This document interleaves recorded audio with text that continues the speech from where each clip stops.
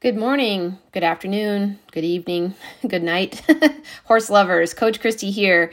As is my habit, I have some ideas that I'm processing in regards to my horsemanship journey, and I find it useful to talk them out. And if I talk it out while recording it, then I can share it with others and hope that my process helps you process. So the thought in my head right now is around pressure and the idea that the only way for us to grow or evolve or learn to do better is by being uncomfortable, right? By feeling a sense of discomfort or pressure. And that pressure alone doesn't have to have a connotation, right? It's when we have an opinion about that pressure that it then develops some kind of effect on our ideas about what's happening, So, we can judge it in ways that, is it fair? Is it clear? Is it moderate or extreme?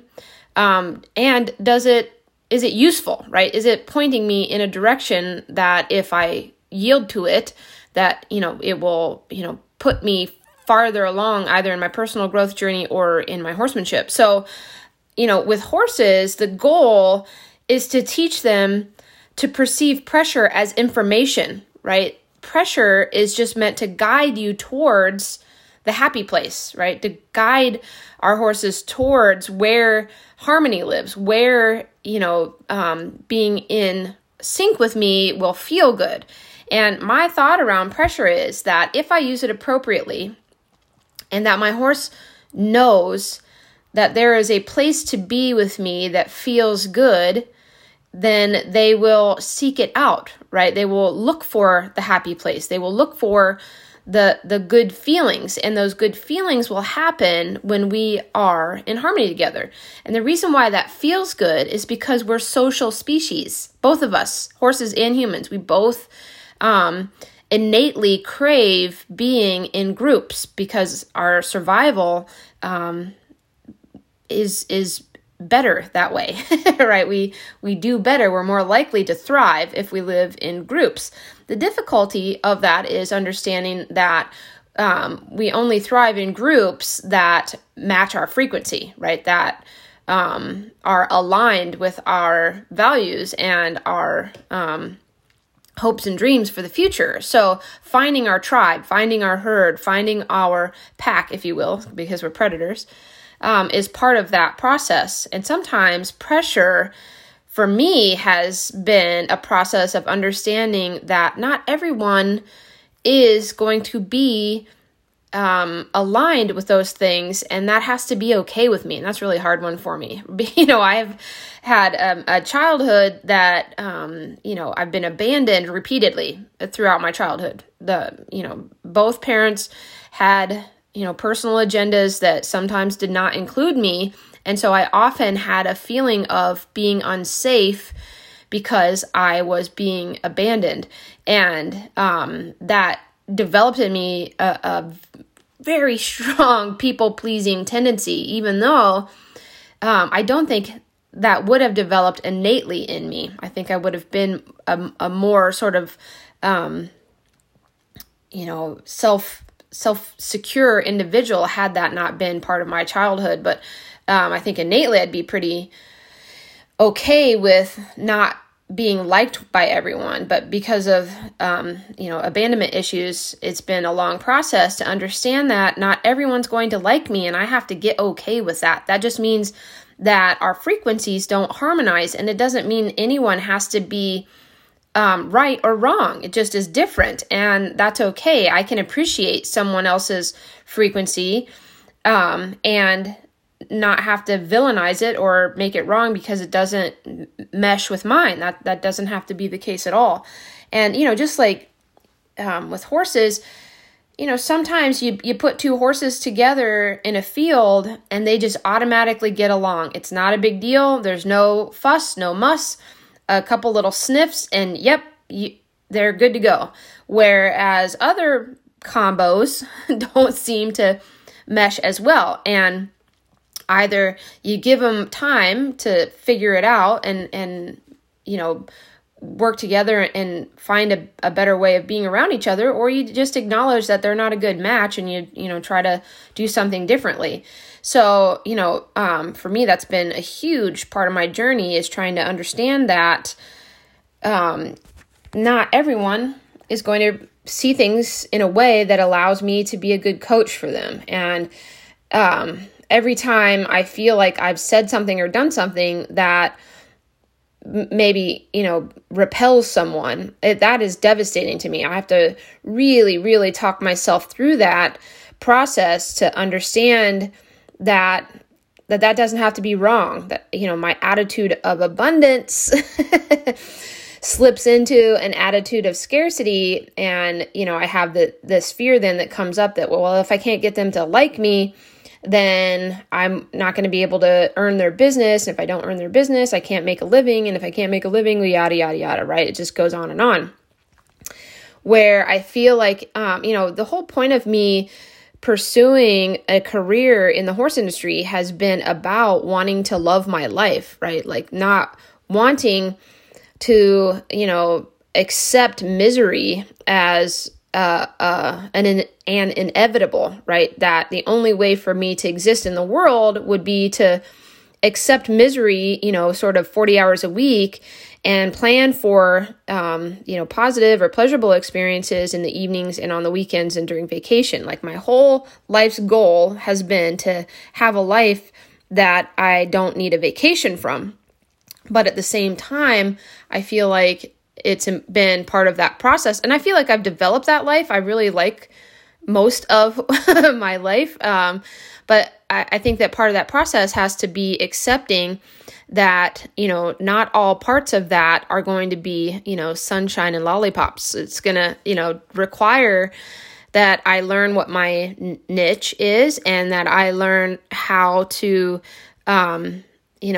capitalize on my strengths versus trying to develop personality traits that are not natural to me. That doesn't mean I'm making excuses for being a jerk, right?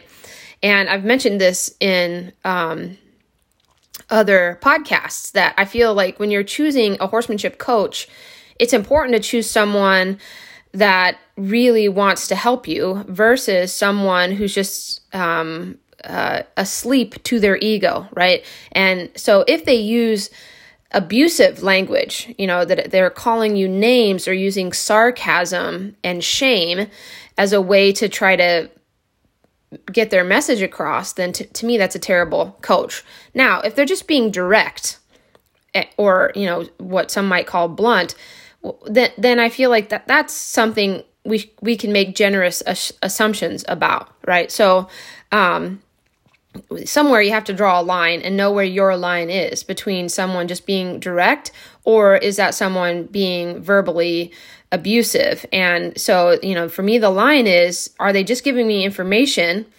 or are they adding to it with, abusive language, right? Calling you names, making assumptions about whether or not you're capable of learning what they're trying to teach you, passing the buck to you as to whether or not you're learning, right? Like if I have someone that I'm coaching and I feel like they're not making progress, I take on some responsibility for that. Obviously, I can't take on all the responsibility, but I do try to own my part in it.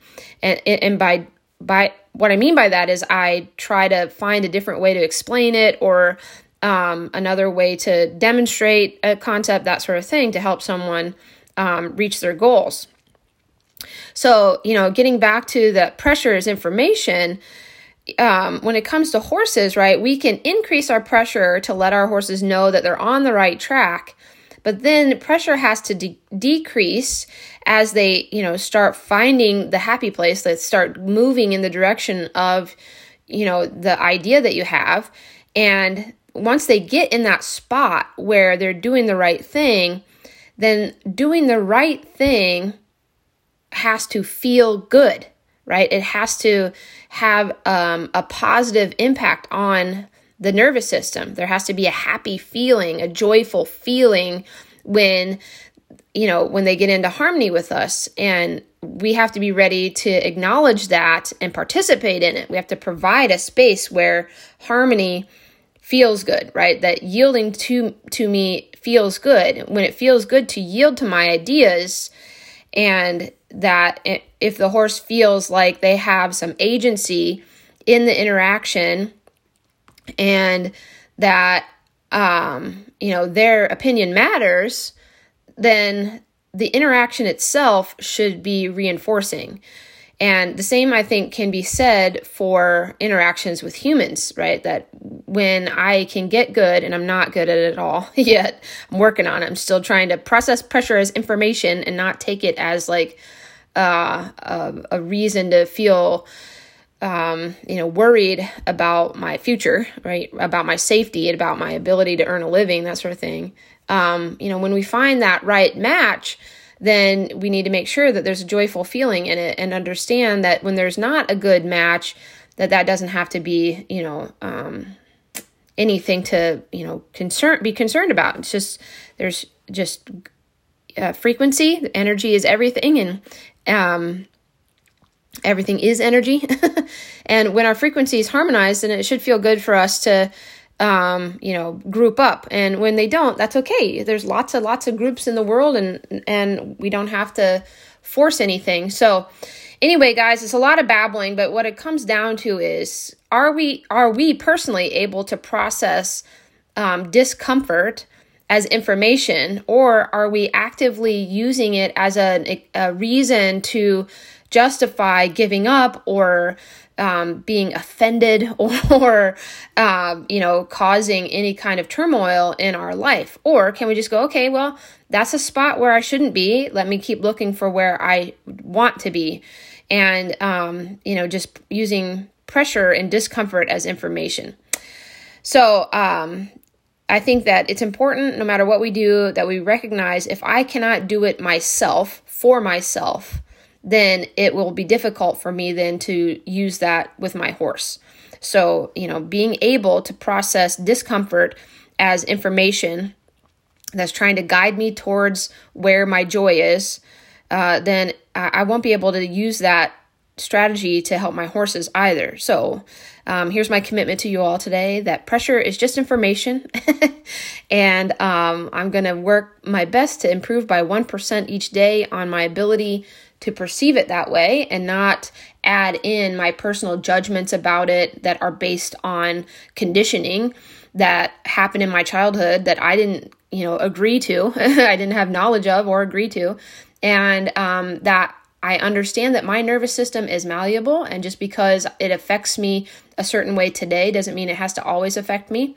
And if I can stay aware, right, present and self-aware, and be deliberate with the feelings in my nervous system, rather than allowing, feel my feelings. If we avoid feeling our feelings, then you're going to cause all kinds of,